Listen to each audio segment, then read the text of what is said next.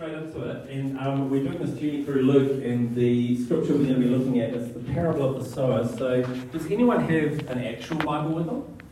Like not a digital one? I'm just wondering, out of curiosity. Yes, Gil. Well, do you want to be the reader then? Absolutely. Yeah, you can come up if you want, or you can either be loud where you are, or you can come. Yeah, all right. So the passage is going to be Luke 8, 1 to 15. So we give it up for Gil? Come on.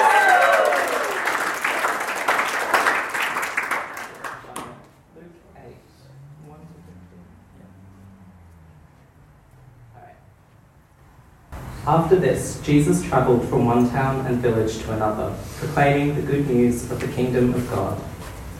The 12 were with him, and also some women who had been cured of evil spirits and diseases. Mary, called Magdalene, from whom 7 demons had come out.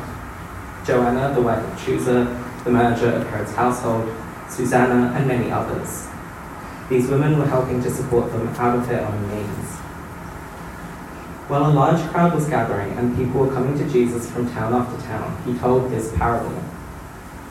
A farmer went out to sow his seed. As he was scattering the seed, some fell along the path. It was trampled on, and the birds ate it up. Some fell on rocky ground, and when it came up, the plants were withered because they had no moisture. Other seed fell among thorns, which grew up with it and choked the plants. Still other seed fell on good soil. It came up and yielded a crop, 100 times more than was sown. When he said this, he called out, "Whoever has ears to hear, let them hear." His disciples asked him what this parable meant. He said, "The knowledge of the secrets of the kingdom of God has been given to you, but to others I speak in parables, so that though seeing they may not see, though hearing they may not understand." This is the meaning of the parable. The seed is the word of God. Those along the path are the ones who hear, and then the devil comes and takes away the word from their hearts, so that they may not believe and be saved. Those on the rocky ground are the ones who receive the word with joy when they hear it, but they have no root. They believe for a while, but in the time of testing they fall away. The seed that fell among the thorns stands for those who hear, but as they go on their way, they are choked by life's worries, riches, and pleasures, and they do not mature. But the seed on the good soil stands for those with a noble and good heart, who hear the word, retain it, and by persevering, produce a crop. Yeah, thanks, Gil. So this parable of the sower, Jesus is talking about how this invitation of Jesus to his way into his kingdom is held out to people. And some people receive that and some people don't. And to begin with, that makes me feel pretty good about the fact that Jesus, who we have to say was probably our top shelf evangelist, knew that there were a good number of people for whom this would stick. That ultimately it would be partly his sharing, but it would be a lot their choice of whether they take on this gospel, whether they receive this invitation.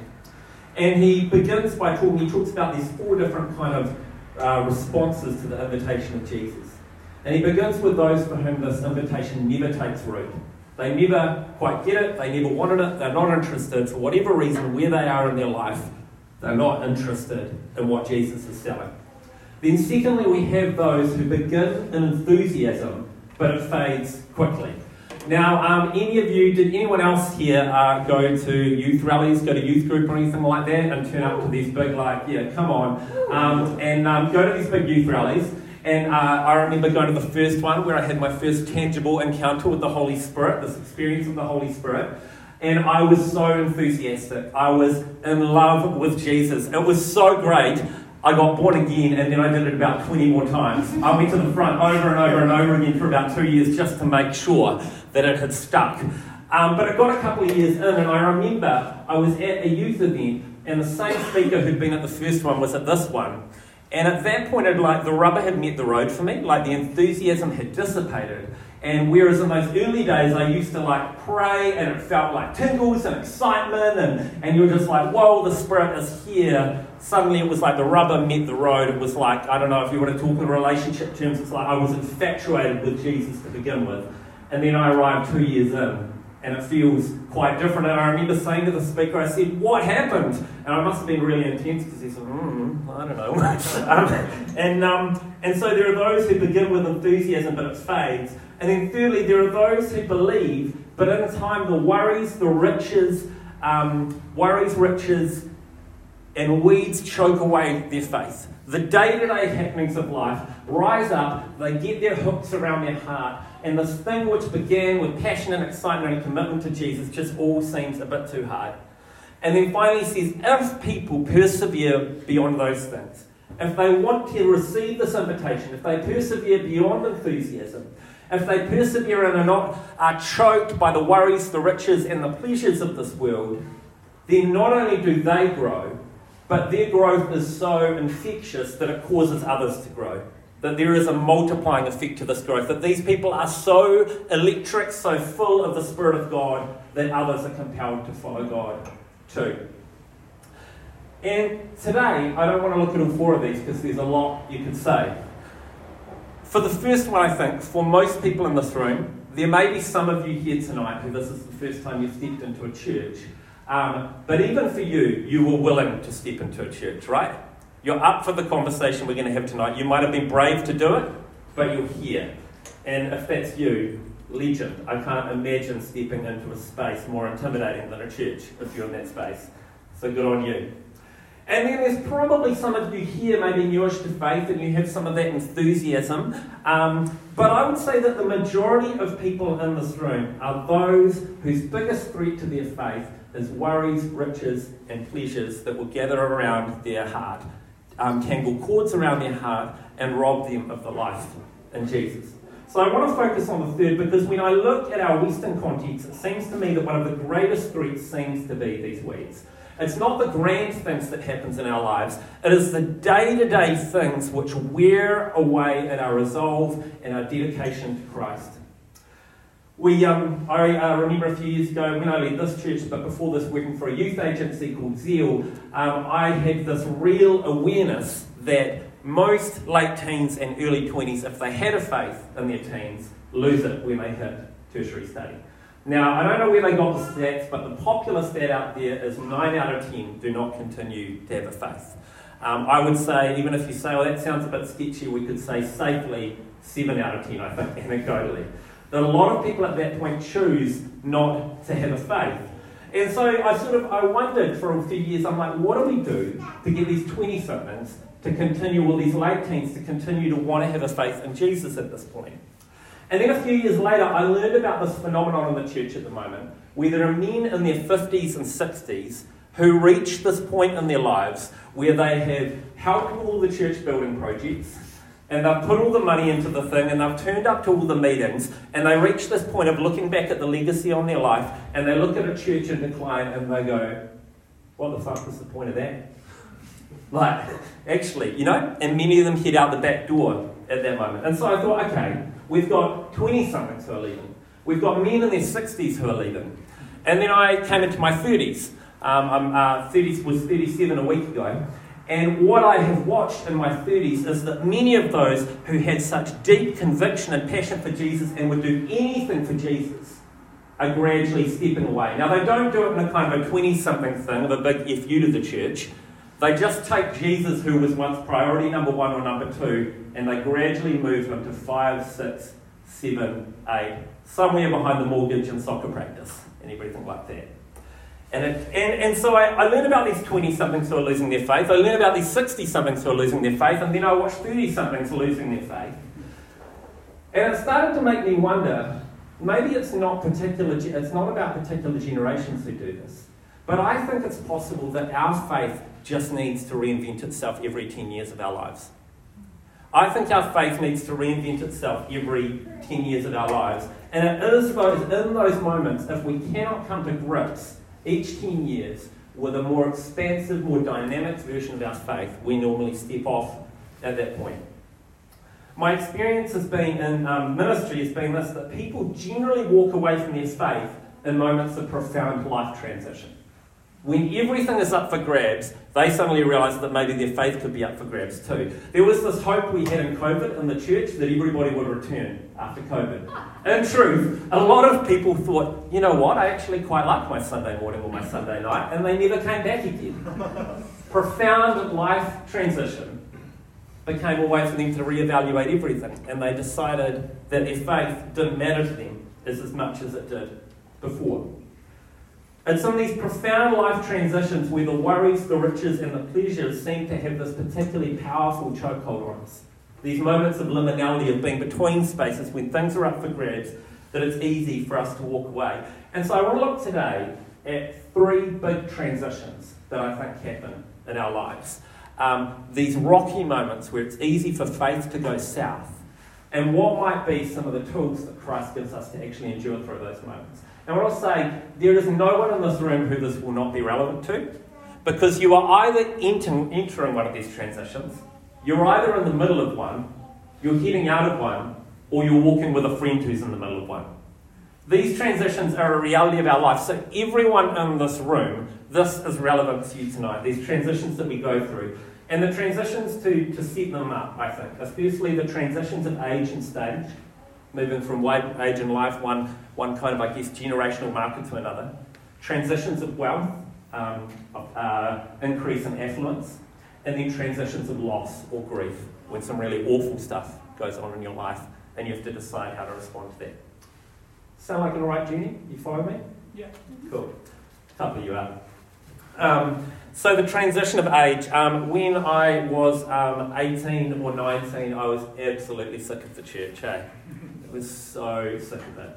Like, if I have to go to another prayer meeting, if I have to do another Bible in 1 year program, if I have to put out one more row of chairs, I swear to God, I will scream. I was so done. But the reality that lay behind that is that at youth group, I had been given answers to the questions that were being asked at that stage of my life. But as I stepped into tertiary study in a wider world, the answers I had for that season were not big enough for the questions that were in front of me. I can remember being in a lecture one day. I was doing a paper on post-colonial literature, and they were talking about colonisation and places where Christian missionaries had been the vanguard of colonisation. And I was listening through it, and I suddenly realised that everything these people had done was what I had been taught to do to evangelise my friends over the last 10 years. It's like, oh my gosh, I'm not the good guy. I'm the bad guy. And so these bigger questions were opening up, and I just didn't have answers for them. It took me to this massive place of frustration, and I think probably like quite a few in this room, you can relate to this stage probably. Yeah, somewhat. No, none of you. Paul, I think, puts this kind of well in 1 Corinthians 13:11. He says, when I was a child, I talked like a child. I thought like a child. I reasoned like a child. When I became an adult, I put the ways of childhood behind me. For now we see only a reflection as in a mirror, but one day we will see face to face. Now we know in part, then we shall know fully, even as we are fully known. So the journey with God, the journey with God is not about building a brick wall of belief, where we learn something at one stage of our life, and we put a brick down, and we learn something else, and we put a brick down, and we put another one on top of it. Because that's just dogma, right? But our relationship with God is that. It's a relationship. It is a dynamic, moving thing. And like any relationship, it needs to adapt and it needs to change. I've heard it put this way, that our faith in God is kind of like a crystal that you hold in the light, right?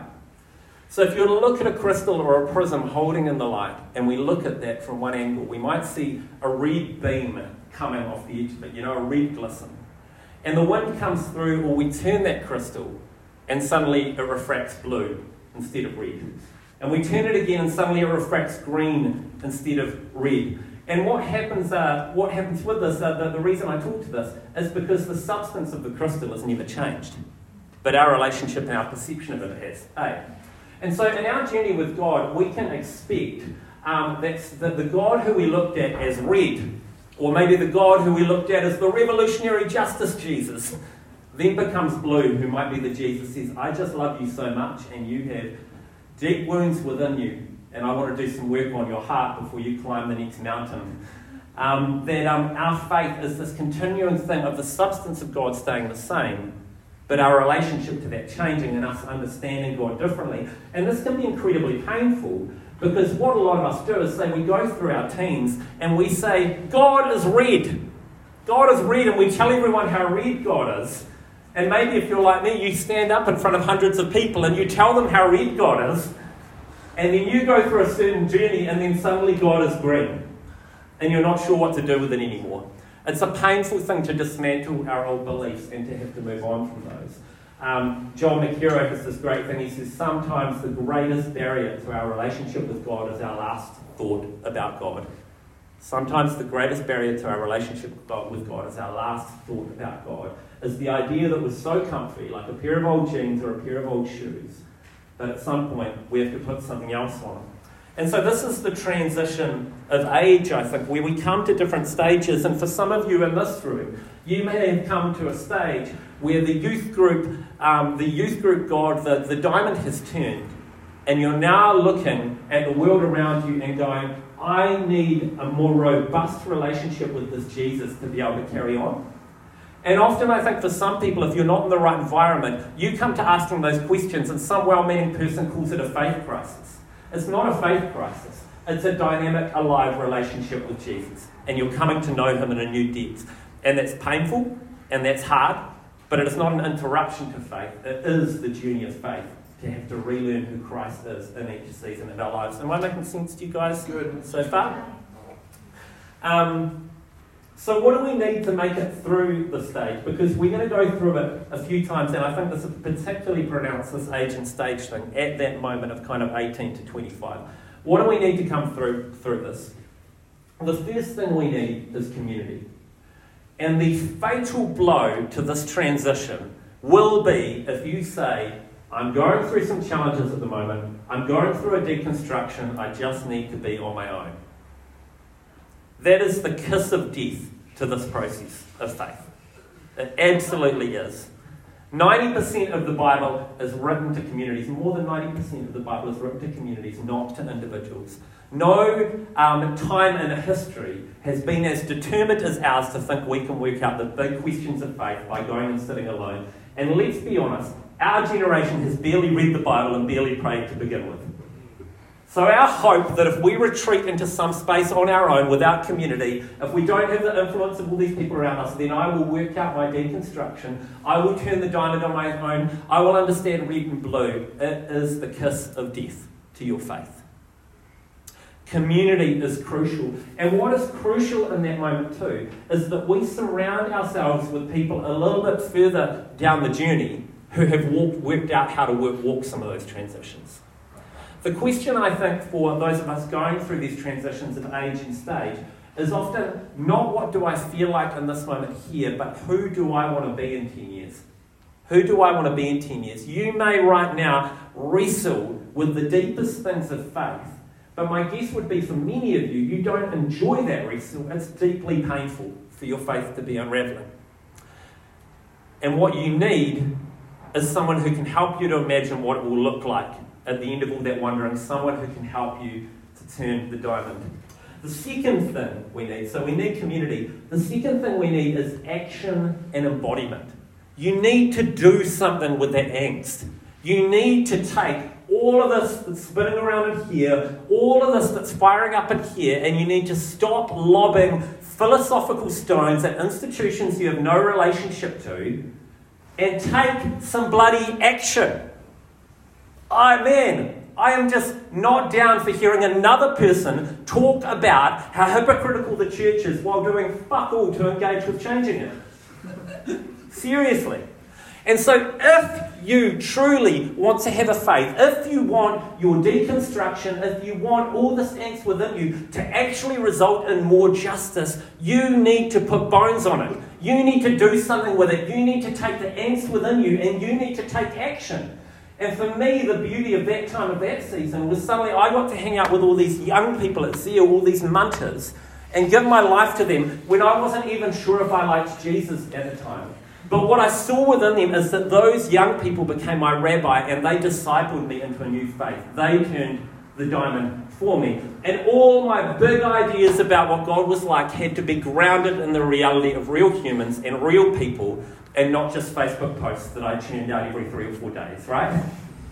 If you keep it in your head, if you keep it in your heart, if you keep it on social media, if you stay alone, your faith will die. Your faith will die. But if you stay in community and you find a way to lay your life down, for example, we've had so many people in Blueprint over the years who have deeply struggled in working out this stage of their life and turning the diamond. And what have they done? They've gone and got right stuck in with the free store. And they've given their lives away, and the folks who call the free store home have become their rabbis and have discipled them into the next stage of faith. So if you're full of angst, find something to do with that angst. Find something to do with that angst. Otherwise, you are the car with the gas pedal to the floor and the handbrake on, and you are going to burn out in time. You are going to burn out in time. So firstly, we have the transition of age. What do we need to make it through? We need community, we need action and embodiment. How are we doing? Good. All right. The second is the transition of wealth. The transition of wealth. A little while ago, I was at a party, not in Wellington, so you literally don't know anyone I'm about to talk about. But I was at this party, and it was with a bunch of people who had recently bought homes. And I sat there for 45 minutes to an hour while I listened to incessant conversations about DIY. Oh my gosh, it just went on and on and on and on, eh? And I listened to these guys and they'd say, yeah, we're building a deck, and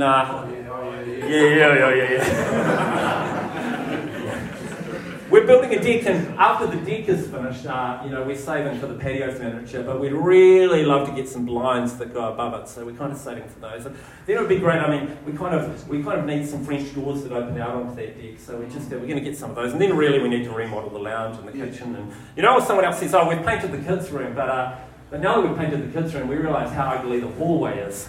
And so, we're painting the hallway, but when we get the hallway done, naturally we'll have to deal with the lounge. And when we get to the lounge, the sash windows are all rotting. So, so what we're going to have to do is we're going to have to get double glazed windows, and so it just goes on and on and on and on. And I'm not anti a little bit of DIY, but I kind of gently started to ask the question. I get Joe Ceci to do it for me. But I gently began to ask the question, kind of as the night went on. Also, what does Priya look like for you at the moment? Oh yeah, no, it's gone off the boil at the moment. We're just so busy with the lounge conversion. No joke, Or, how's you get along to church? Oh yeah, but it's been sunny the last few weekends, so we're painting, we just have to to get there. And it goes on and on and on and on. And after a while, this faith has gone on the back burner. Every spare moment has gone to the house project. So prayer, so worshiping together. So all these things that hold your faith together have disappeared while you worship this thing that you're in deep debt financing. It kind of reminds me of Luke 14, the parable of Christ's kingdom as a banquet. This ruler goes out and he invites all the ruling class to come along to this thing. And the excuses, they could almost be our excuses today. It was pretty much that dinner party. One of them said, I just bought a field and I need to go and see it. How weak is that shit, eh? Seriously, the field will be there tomorrow. I can't miss field moment. I bought a field and I did some research on this passage. I also learned that it was an RSVP culture. So they actually clicked attending on this, and then at the last minute gone, I need to see the field. Just appalling. And then the other one, I just bought a bunch of oxen and I want to try them out. How do you try out an ox? Did you just milk all night? Or I don't know, can you milk an ox? I don't even know, But anyway, I need to try out the ox. And so this thing of wealth when it comes into your life and this thing of accumulation, and for some of you here it won't relate to you at this stage of your life. But the reality is, not for everybody, but for many people in New Zealand society, they will have more wealth as they go along. Now, I don't want to ignore that there are many people who are stuck in poverty, but probably for a bunch of you in this room, for those of us who have come from middle class and probably have some generational wealth behind us, there is a good chance that we are going to have more wealth as life goes on. And if we just think of kind of our faith as a cup, every cup has limited capacity. And when we fill that cup with the concerns of wealth, something has to be displaced out of the cup, eh? When we have a cup and it's half full and we pour a whole other cup into it, something has to be displaced from that. Wealth has a seductive power to displace Jesus from the cup of our lives. Wealth has a seductive power to displace Jesus from the cup of our lives. Wealth has a seductive power to displace Jesus as the centre of our lives. So these moments of transitions of wealth, specifically pay increases and the acquisition of assets, are these key moments where faith needs to transition. And I just want to say briefly, it's really easy to have a go at the DIYers or whatever. But I have watched over the years, having a lot of proximity to uni students with faith, where they spend their whole time at uni talking about how poor they are. And that's often true. Like, it is really hard to get through uni and pay rent at the moment. But then they get their first 40 to 50 hour a week job and they keep talking about how poor they are. And then they get a pay rise and they carry this poverty narrative forward. And it means that they never actually have to address the place of wealth in their life because they always see themselves as the poor student. You know, they could own 5 rental properties and they'd probably still say, yeah, I'm really poor at the moment. You know, it's a mentality that holds them captive to this wealth. So the temptation of this stage is that wealth displaces our commitment to Christ. So what do we need to make it through? Well, we need radical generosity. That the moment new wealth enters our lives, we actually sit down and don't think about what are the opportunities for my lifestyle to increase, but what are the opportunities for God's kingdom to grow. Not what are the opportunities for my lifestyle to increase, but what are the opportunities for God's kingdom to grow. I remember a few years ago, I had a pay bump and I was sitting down with my budget, which I pretty much never look at until this happens. And I was just thinking, this is so exciting. There's all these different things I could be giving to, and I was making a list, and in that moment I'm sitting in my lounge, there's a knock at the front door, and I look out the window and it's a guy in an IHC vest with a clipboard. And I come out and he's like, hi, I'm out here collecting for, and I'm like, I'm in. Like, cut him off midway. I'm like, I don't care what you've got to say next, I am signing up. And I've been like a 13-year supporter of the IHC Smile Club because he happened to turn up at the right moment of reevaluating my wealth. That was the best moment of that guy's day, eh? But I think we need to be asking when we come into moments of new wealth or new security, what does it look like for us not to bolster our personal security, but what does it look like to give to those who don't even have the luxury of any security? What does it look like for us to invest in God's kingdom rather than our own lives? So radical generosity. And the second one is transparency.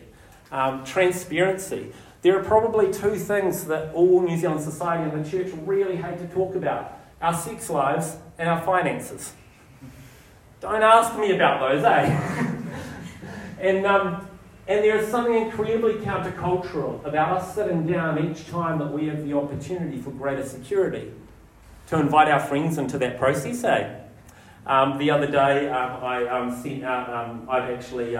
actually just bought a house, which I'm planning to DIY thoroughly. But I've got a couple of housemates coming in, and I was like, how do you avoid that temptation to not just like charge them the maximum amount you can in the Wellington market, and become the same guys that I've been railing at for like the last 10 years?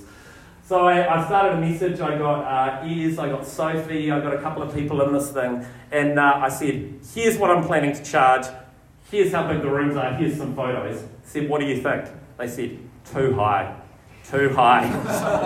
And so we talked and it went back and forth, and eventually basically put this decision before a bunch of my friends who I trust, and made a decision which leaves me less flush, but leaves me more at peace with who my God is and who He calls me to be. What does it look like for the little decisions of life to actually sit down and to lay our finances transparently before one another and before God? So the transition of age and stage, we had secondly the transition of wealth, and finally the transition of loss and grief. The other day I went to the funeral of Chris Casey, who some of you will know. Chris Casey is an amazing Wellington-based youth worker who I would say gave his life to young people for probably since he was a young person, about 45 to 50 years. And about 25 years of that to the Wellington Diocese. And in that service, we watched people now in their 40s and 50s get up and talk about how Chris's faithfulness when they were teenagers now means that they're following Jesus. It's like incredibly powerful way, like an amazing guy. But I was driving out there and man, I was pissed off, eh? He was 63. He was right ready to retire. He had worked his ass off, serving God, serving the church, and I know there's no transaction or whatever. God doesn't owe us anything, but I'm like, man, God, like 63, a faithful person. Couldn't you have done better by him? There's this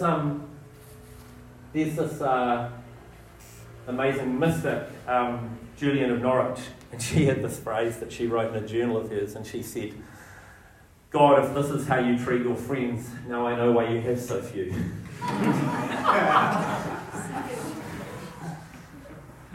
She had this moment of like deep anger, and sometimes it does feel like very, very unjust. And to be honest, like I felt furious on Chris's behalf. Like I felt like he had been shortchanged, you know? And to be honest, I think that was the cherry on the top of watching a bunch of people around who honestly lay their lives before God and just get the shit kicked out of them. You're just like, what do you do with that? And there was this beautiful moment in the service where a guy got up, a good friend of Chris's, and he said that he'd been talking to Chris, and he said, Chris, don't you feel shortchanged? And Chris replied to him, he said, I don't feel cheated, I feel blessed. I was just like, oh, broke me, eh? I'm like, I don't get to feel outraged on behalf of the guy who's not outraged, eh? But somehow within this, he had a heart of gratitude for the 63 great years he'd had, rather than a heart of bitterness for the 20 or 30 he missed out on. We have these moments of profound loss in our lives. It's a very small number of people who get through this life unscathed, eh? Whether it's a loss of identity. You know, I spend a lot of time taking my daughter Luna to different playgroups and end up in chats with lots of young mums. And for many of them, there's this profound sense of loss of identity with having a kid. Like they had these jobs, they had these different lives, and now no one relates to them except as a mother. And you know, and it feels like deflating to them. It feels like a loss of identity. There's a real grief in that for them. And then you meet others who go through breakdowns of relationships. As I've been through myself, and just the heart-wrenching pain that it is to lose love and to lose someone you care about. And then we have the loss of people through death, and many of us, by this stage in our lives, have lost someone precious to us, eh? There are all these kind of little deaths we experience in our lives along the way, like tiny little moments where it just feels like we're dying a little inside. And the natural response to this, I think, sometimes is the words that Jesus said, you know, on the cross, my God, why have you forsaken me? What is going on? A little while ago, Rose and I sat down with the kids author and mystic Joy Cowley, and she talked about, she said of life, she's another one who is just, you know, going to the end full of joy and sacredness rather than bitterness. She's going blind, and she talks about how it's the beginning of the soul giving birth to true sight. Amazing lady. She lost her husband like 2 weeks after we were there. And she said, we go through many crucifixions in our lives. That's like the story of faith, eh? It's that we are dying and being resurrected with Christ throughout our lives, that we're always dying a little. And the challenge of the transition that is lost is whether our many crucifixions can become many resurrections. The challenge of our season of loss is whether our many crucifixions can become many resurrections. And I think the key to this, a couple of things, a couple of tools we need in our kit to make it through the transition that is loss or grief, is firstly lament. Is the art of saying, this thing sucks.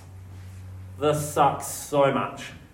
And God, I'm angry with you about it. Is the ability, and I don't know how we lost this somehow.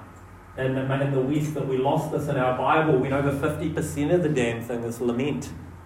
As people saying, God, where are you, God, what have you done? You know, David the psalmist was called a man after God's own heart.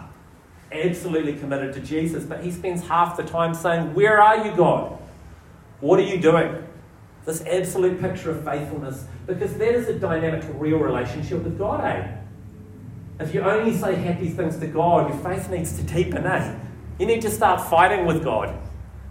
You need to start going to the place of lament for the things that piss you off. You need to scream into the night. So lament, we need that. We need to learn that for the moments where the loss and the grief is so powerful. And then to come full circle, as I said, with age and stage, we desperately need community. It's another thing with loss and grief, that much like those stages of transition of faith, we so often choose that moment to say, I just need to be alone. And man, I get it. Like, I've been through some hard stuff over the last few years, and when, I'm sure some people relate to this, when you're on the knife edge of like crying most of the time, and the idea of a friend putting their hand on your shoulder, you just know it's all going to flood out, eh? I understand that desire for us to withdraw. And particularly, you know, sometimes around things of loss, there can be deep shame. There can be deep shame. There can be shame if we lost someone important to us that we never said the words we wish we'd said. Or if a relationship breaks down, what did I do wrong for it to get there? And that shame, much as it did in the garden, causes us to hide. But community is so key for this. As people who are not where you are, people who are in a place of healing, who are in a place of joy, who are in a place of strength, who can actually hold us through that. We resist the urge to remove ourselves and we allow others to hold us. It's really hard. But it is how we come through this. And then further than that, I think, it's not just that the people we know and the community that we know hold us through that, but it's actually that the whole family of God, all throughout time and history, holds us through that as well. If I'm not making sense, a couple of years ago I got handed a prayer book that belonged to my great-great-grandmother, and it was actually gifted to my daughter Luna, so it's her great-great-great-grandmother's prayer book. And I opened the front of it. I live on Todman Street in Brooklyn, where I'm the minister up there, and I didn't know this, but I opened it, and it had her name, and it said, Ethel Witter, Todman Street, Brooklyn. And there was this moment of like enormous homecoming for me to realise that the same prayers I pray today on that street are the same prayers that my great-great-grandmother prayed. And centuries before that, through wars, through pandemics, through unemployment, through plagues, through suffering, people all throughout the family of God have prayed these prayers and leaned on these same truths and found themselves within it. So that last one, transitions of loss, lament and community. So I'm going to wrap up here. I'm aware I may have gone for a while. I started at that third part of the parable of the sower, the threat to our faith, which is the worries, the riches, and the pleasures. And that these things are particularly alive at the moments of profound transition in our lives. And these transitions are the transition of age and stage, which requires community and action. The transition of wealth, which requires generosity and transparency. And the transition of loss, which requires lament and community. So I want to hold those out to you today. And what I think we might do at this moment is I just invite you to turn to the person next to you in twos or threes. One of those things will be sitting on top for you at the moment. And I just want to invite you to share with that person where you find yourself in those journeys at the moment. Cool.